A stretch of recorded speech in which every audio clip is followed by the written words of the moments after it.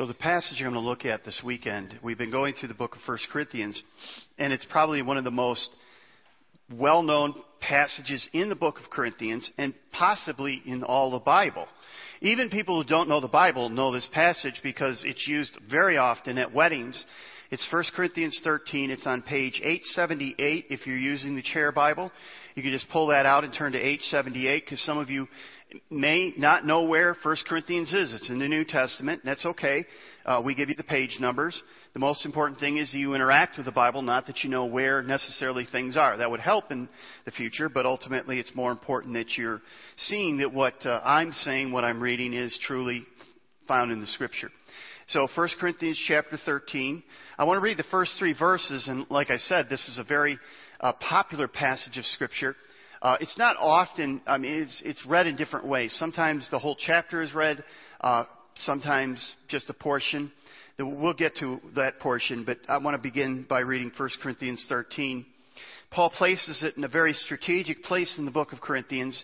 It's between chapters 12 and 14, which talk about the gifts of the Spirit and the supernatural gifts of the Spirit. But he says this is verse 1 of chapter 13. If I could speak all the languages of the earth and of angels, but didn't love others, I would be only a noisy gong or a clanging cymbal. If I had the gift of prophecy, and I understood all God's secret plans and possessed all knowledge, and if I had such faith that I could move mountains, but didn't love others, I would be nothing. If I gave everything I have to the poor and even sacrificed my body, I could boast about it. But if I didn't love others, I would have gained nothing. Now again, these words are generally used when 2 people are getting married in a wedding ceremony. And we'll see as he goes on, he describes love. And we'll look at that passage, part of the passage, in just a moment. But if you understand where Paul is putting this and why he's putting it there, you'll see this is not just Paul kind of saying, I know I'm in the middle of this discussion, but I think it'd be good for me to talk about love. No, he's doing it because this is one of the major problems of the church at Corinth. They didn't love one another, and they weren't showing love to one another, and they were really all about the gifts. They had the gifts of the Spirit, speaking in tongues, and the gift of prophecy, and miracles, and all these different things. And they were really, they were all about that. And Paul basically says, if you could speak in whatever tongue, if you could perform whatever miracle, if you could raise the dead, if you could move a mountain, it really doesn't matter, because if you don't have love, you're missing an incredibly important component. So that's where he's at. It's really a rebuke. 1 Corinthians 13 is really a rebuke to the church of Corinth. So let me give you a little background. Because not only is Paul rebuking the church, but there's something there in that text, if you look closely at it, that Paul is saying, and it's something that we must hear today. We have to hear it because it's so important for us to hear. Notice what Paul says. And I never had a chance to do this because I didn't intend that we were going to go through Corinthians verse by verse and do that. It's more looking at it from a perspective. What happens when God reboots a heart? When He turns a heart and opens His eyes? What happens when God does that? What happens to the person? What happens when a church comes together of very different people? Some are rich, some are poor, some are slaves, some are free, some are educated, some aren't. And when He brings them together as His church, what happens in that church? And what happens into that community when that church is in that community? What takes place within that community? How does that church impact that community? That's kind of what we're looking at. That's the lens we're using. Well, what do we know about the church of Corinth? 44 BC, Julius Caesar reestablished Corinth as a Roman colony. And it became a real major trading route.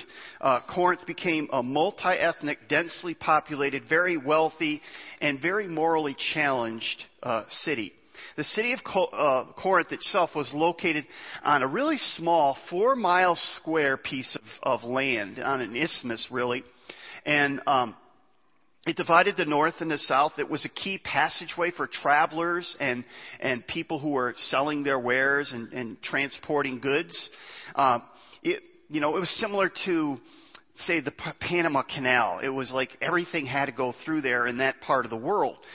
So with so many travelers from various lands, Corinth was multi-ethnic, it was wealthy, it was morally challenged, but it was so immoral that they came up with a term. They said if you lived in Corinth too long, you would become Corinthianized, which meant you were like morally bankrupt. You could become morally bankrupt if you weren't careful. There was an utter moral depravity. Now, overlooking the city of Corinth, there was the temple of Aphrodite. And every night, 1,000 prostitutes from the temple would come down from the city and apply their wares. So there was a whole lot of stuff going on there. So Paul writes to this church, which was birthed in this ancient city. Now, if you were a church planter and you said, where should we plant a church in the New Testament world? In the ancient New Testament world, where should we plant a church? How about Ephesus? How about Rome? How about Philippi? You come to Corinth and you go, yeah, I don't think so. That looks like a pretty rough city. That city is morally bankrupt. You've got the Temple of Aphrodite. You've got all this other stuff going on. You've got people who are coming and going. And this would be an immense challenge. That's exactly what God does. He takes people from this city that is just thrown together. These lives have been thrown together, and all of a sudden he begins to reboots hearts, and he opens eyes, and he brings them together as a church. And here they are. And, as you read the New Testament, the Corinthian church is one of the most, call it lively, call it challenged churches. I mean, when you read through the book of 1 Corinthians, you're going, whoa, that's kind of there's some nasty stuff going on in this church. Well, they came out of a very nasty environment, but you wouldn't be one of those, the people are so nice there. They're so receptive. Let's go there. No, this was a place where God reboots hearts. He opens eyes. And we have the privilege of seeing what he did. In fact, Paul describes their lives. And many of you could say, my life used to be like this, but now, because of Jesus, it's like this. And he says this. This is if you jump back a few chapters to 1 Corinthians 6, verse 9, and page 873, Paul does that. He basically says, you used to be this way. He says, those who indulge in sexual sin or worship idols or commit adultery or are male prostitutes, or practice homosexuality, or are thieves, or are greedy people, or are drunkards, or abusive, or cheat people, none of these will inherit the kingdom of God. Describes Corinth. And then he says, such a key phrase. I love what he says, some of you were once like that. I like another translation says, such were some of you. Such were some of you used to be that way, but not anymore. But you were cleansed. You were made holy. You were made right with God by calling on the name of the Lord Jesus and by the Spirit of God. See what he's saying? He's saying you are transformed. You're being transformed. The church is changing. God has turned your heart. He's opened your eyes. And now you're different people. You're a different person. And now you have to say, how am I going to impact the city around me? Now, the reboot didn't come without growing pains. Corinth was one of the most troubled churches that Paul ever addressed. But God was doing a work in them. And the people of Corinth, they were incredibly gifted people. But they were incredibly challenged. So he comes to this place. This is the part that generally every wedding that uses 1 Corinthians 13, they will use these verses. Page 878, this is chapter 13, verse 4. And Paul says this. Some of you may have it underlined in your Bible or on your phone or whatever, or your pad. Love is patient and kind. Love is not jealous or boastful. Or it's not proud or rude. It doesn't demand its own way. It's not irritable. It keeps no record of being wronged. It does not rejoice in injustice, but rejoices whenever the truth wins out. Have you ever wondered where Paul got this statement? Where did Paul get this? I mean, he's going along and he's describing, you could give your body to be burned. You could do this. You could do this. Oh, by the way, let me tell you what love is. And it gets this beautiful, I think my mom crocheted this on something. You know, it's one of those things that somebody told me, okay, you got it wrong. You don't crochet, you needlepoint, or you do something else. I don't really care because I'm never going to do it. So it doesn't matter to me. By the way, if you give me something like that, my wife will appreciate it, probably. So I don't really care. My whole point is this would be the verses out of the chapter that you would crochet or knit or weave or whatever, write with a magic marker. I don't know. That's kind of what you would use. Do you ever wonder where Paul got that? If you read the first 12 chapters of this book, he basically is summarizing what they weren't doing. Like, for instance, if you go to chapter 8, verse 1, he says, now concerning food offered to idols, we know that all of us possess knowledge. This knowledge puffs up, but love builds up. So he says, what does he say? Love is not puffed up. Love is not puffed up. Love is not proud. That's what he's saying. So he's just taking the opposite of what they are doing. They're saying, we have a lot of knowledge. And he says, you're puffed up, you're proud. Love is not proud. Or, in chapter 10, verse 23, he says, all things are lawful, but not all things are helpful. All things are lawful, but not all things build up. Let no one seek his own good, but the good of his neighbor. In other words, he says, love is not self-seeking. And that's what he just said, right? Love is not self-seeking. Doesn't look out for itself. Looks out for others. So all he's doing is he's taking what he's been saying and he's turned it into a positive statement of love. That's what he's doing here. He's rebuking them. He's saying, you have all these incredible gifts and you're going crazy about all these gifts and stuff, but you treat each other like garbage. But he's saying something else, and this is where I want to spend the rest of my time.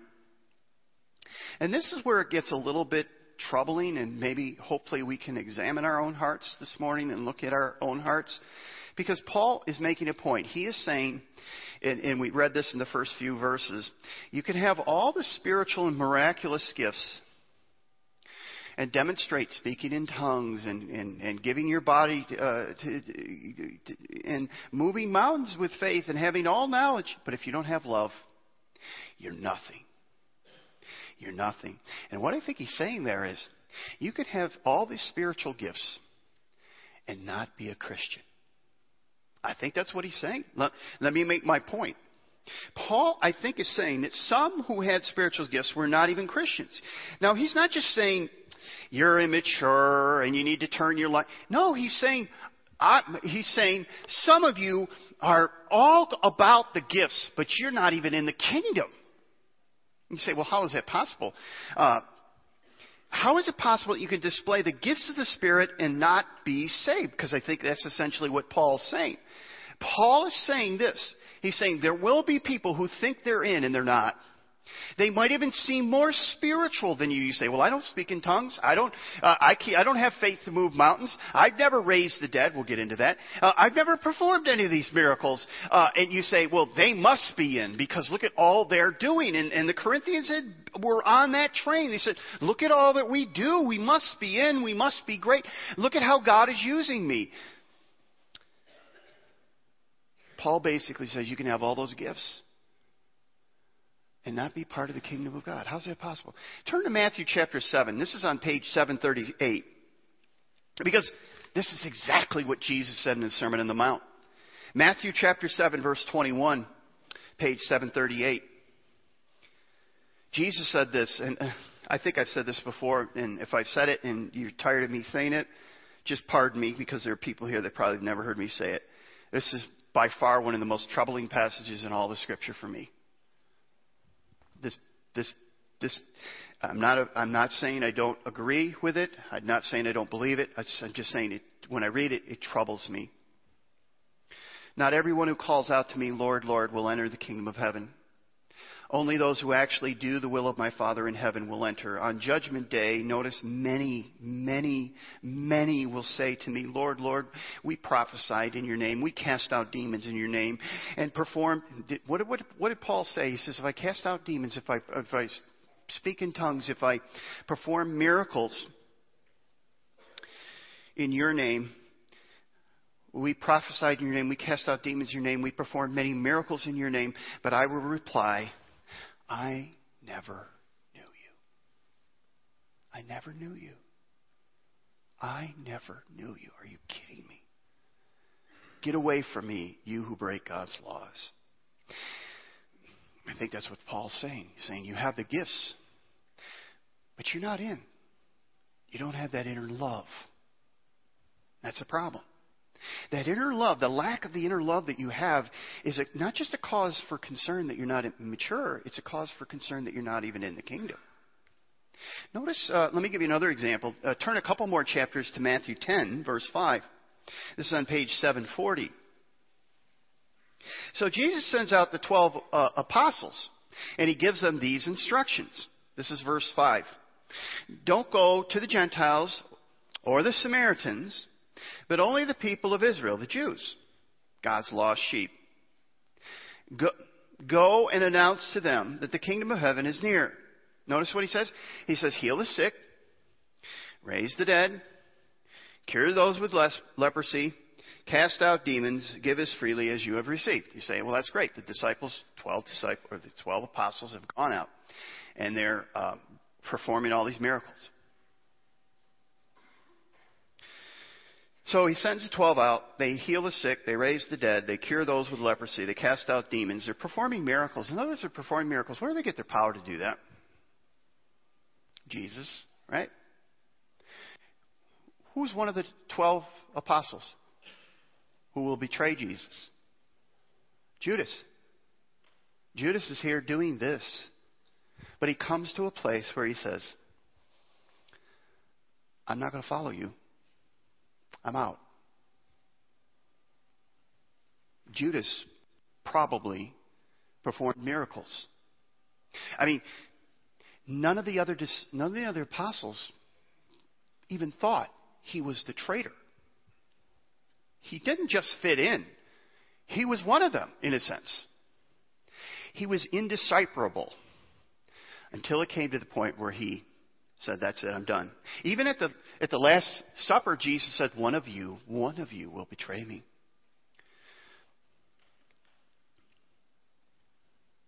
He was never a believer in Jesus, yet he was able to perform miracles. Now, he didn't get his power from Satan. He got his power from Jesus. You say, how is it possible that somebody who doesn't have the Spirit of God with him can still do spiritual gifts? And my answer to that is, I think it's common grace. I think sometimes God gives people common grace to do good. And there are good people in our world today who are doing good things, and God is giving them exceptional power and abilities to do those things. But in the end, some of them will come to Jesus. It says not just some. I'm making the Word of God easier to comprehend and easier to swallow. He doesn't say some. He says many will come to me on that day and say, we perform these miracles in your name. And he will say, we don't know. You don't know me and I don't know you. I believe that miracles that are being done today, good things that are being done today, people will stand before God one day and say, look what I did for you. And Jesus will say, I'm sorry, who are you? Because I don't know you. God empowers and uses people to do good, but in the end, they will never put their trust in Him. Paul was saying, you can manifest spiritual gifts, you can speak in tongues, you can perform miracles, you can give your body to be burned, and still be completely lost. The manifestation of gifts or miracles are not a yardstick of grace. Just because you have these supernatural gifts doesn't mean that you've received the grace that God has given you. Notice what Paul says, going back to chapter 13, verse 8. He says, prophecy and speaking in an unknown language and special knowledge will become useless, but love will last forever. Here's Paul's point. Paul's saying love is miraculous than miracles. Love is more miraculous than miracles. The love that he's speaking of comes only from God. Only this Holy Spirit within you can empower and compel you to love, serve, and forgive others. And so that's what was missing with many of the people of Corinth. They weren't loving. They weren't forgiving. They weren't bringing, looking out for one another. They're looking out for number one. They had the miracles. They had the spiritual gifts. But they didn't have the fruit of the Spirit. They didn't have the Holy Spirit within them. They were imposters. And the point is this: unless you are born again and you have the indwelling presence of the Holy Spirit compelling and empowering you, you will become a great imposter. It's better to figure that out now than to stand before Jesus one day and realize it. Your service, your sacrifice, your use of spiritual gifts will become a means of getting over on God. You basically will say, God, I did this. I healed the sick. I cast out demons. I spoke in tongues. I performed miracles. I had the gift of prophecy. I did all of this for you. You owe me. You owe me. Look at what I've done for you. Maybe you're here and you need to ask these questions about your life. Why do you serve? Why do you give? Why do you do anything for God? What compels you? The Scripture says the love of God within us compels us. Sometimes that's true. But sometimes you're compelled because you're saying, I'm going to do these good things. Or you may even say, when I teach a Sunday school lesson or I lead a kids club or when I do this, I feel God is using me. That's great. That's wonderful. Or when I give my money, I feel God using me. Well, that's great. God's using you. But have you given your life and your heart to Him? Why are you doing that?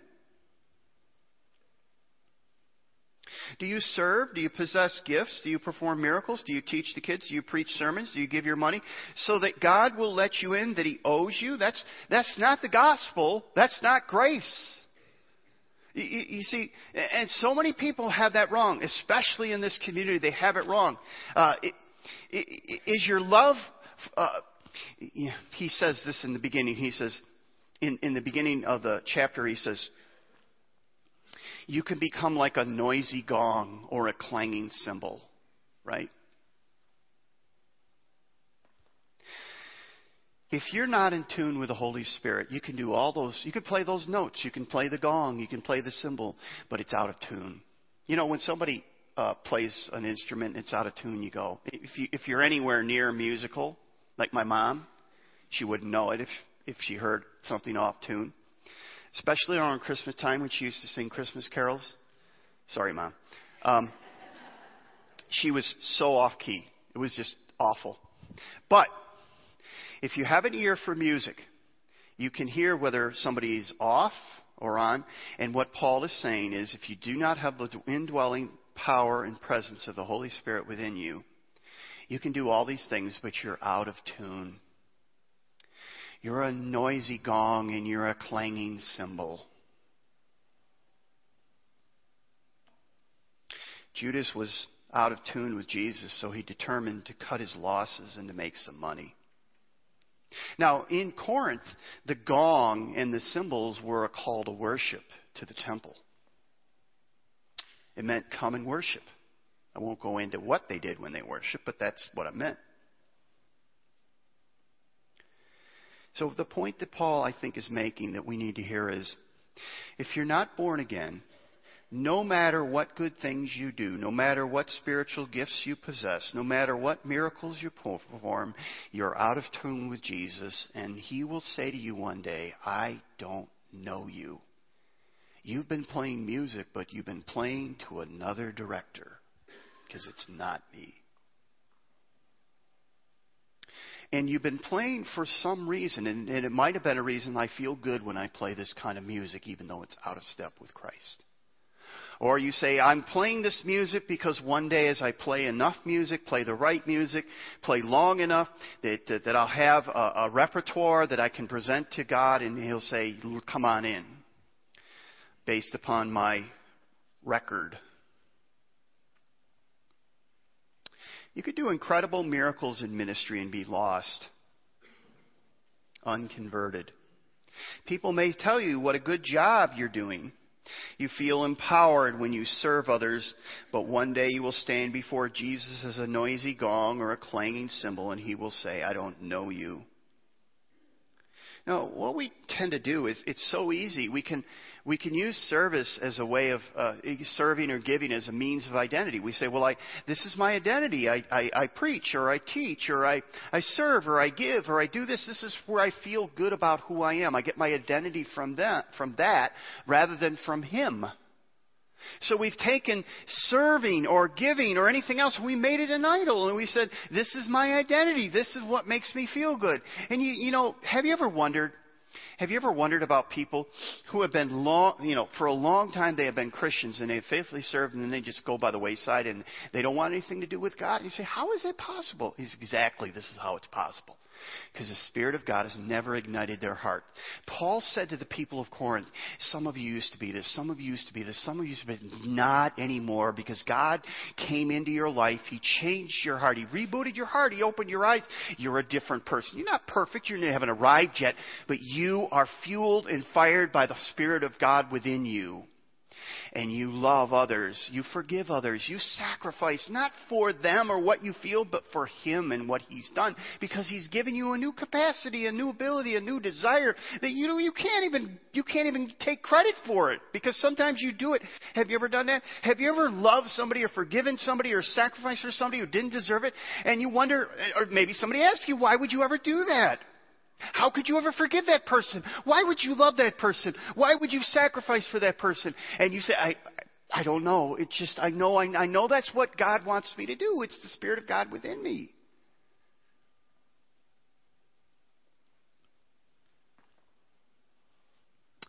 What I'm saying is, you're not a Christian because of your activities, but because of His grace. See, what God says to us is this: I love you. What we generally say to other people is this, our spouses and our kids or whatever. Our kids say it to us. Sometimes we say it to sometimes parents. We say, I love you when you go to bed and you obey me.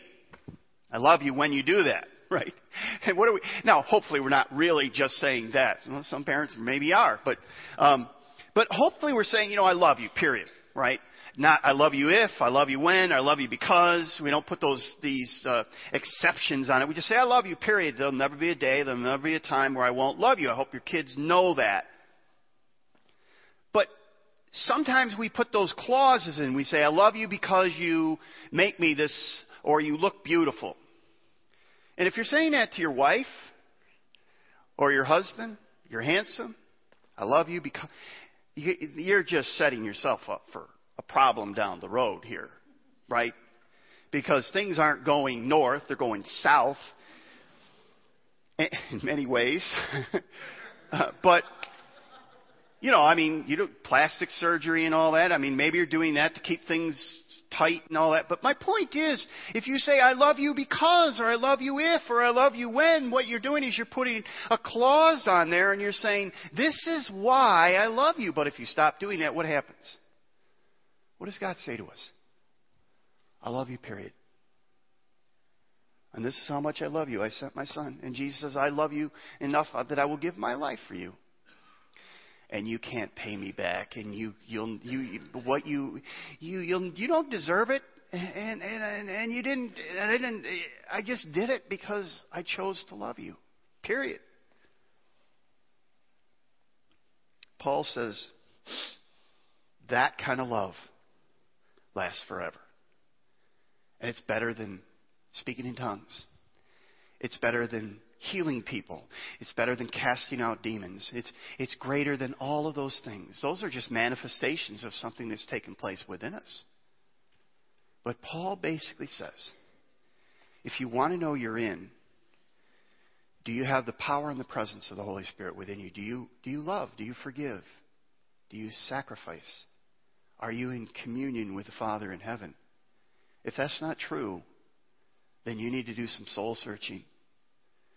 Because Jesus says it's very, very easy, or Paul says it's very, very easy to become a clanging gong and an out-of-tune gong and a clanging cymbal. Till you have the Holy Spirit within you, guiding and directing you. Where you see the fruit of the Spirit, you need to say, well, what went wrong? What went wrong? So Paul is, in 1 Corinthians 13, he is saying to the church, we need to call time out here because there's something missing here in the life of this faith community that we call the Church of Corinth. You're not loving each other. And more importantly, my concern is, Paul speaking, that I believe some of you have all the gifts, but you're not in the kingdom. You don't have the Holy Spirit. You have the manifestation of the Holy Spirit, but He's not within you. And that is something we all need to wrestle with.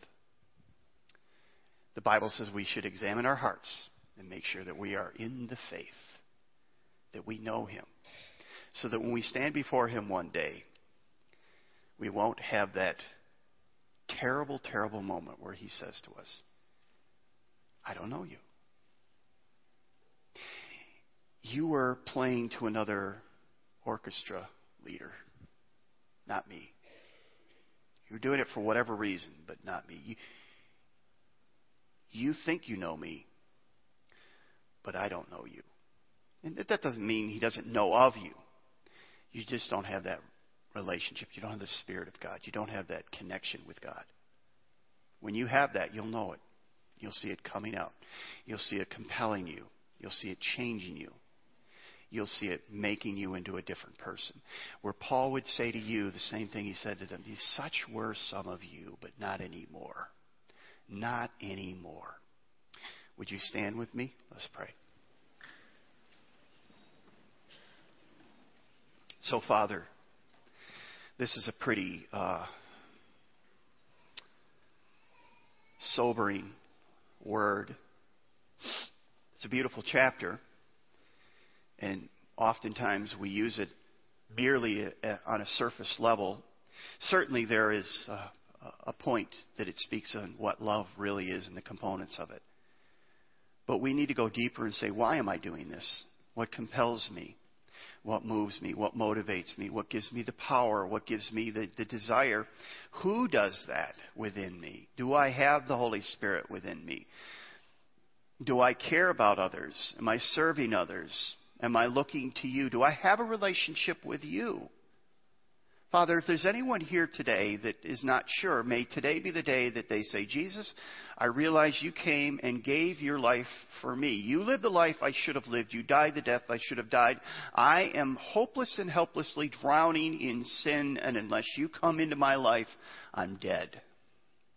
And I realize there's nothing I can do to earn my salvation. It's a gift from you. You love me, period. And I realize that for the first time. And as you gave your life to me, I give my life to you, and I begin to follow you. I don't know what that means, but I call upon you to be my Savior today. Father, for those of us who are maybe we've been Christians for a while, but we've been relying on our works, our gifts. We would say that our private time with you is, if it was there, it's fizzled out and should be a cause for concern. May we look into our hearts and make sure that we're not the noisy gong and the clanging cymbal, but that we are in tune with your Spirit and that we are being used by you, and that we are growing to be the people you've called us to be, transforming us day by day, week by week, month by month, year by year, so that we can say, that used to be me, but not anymore. We pray this in Jesus' name. Amen.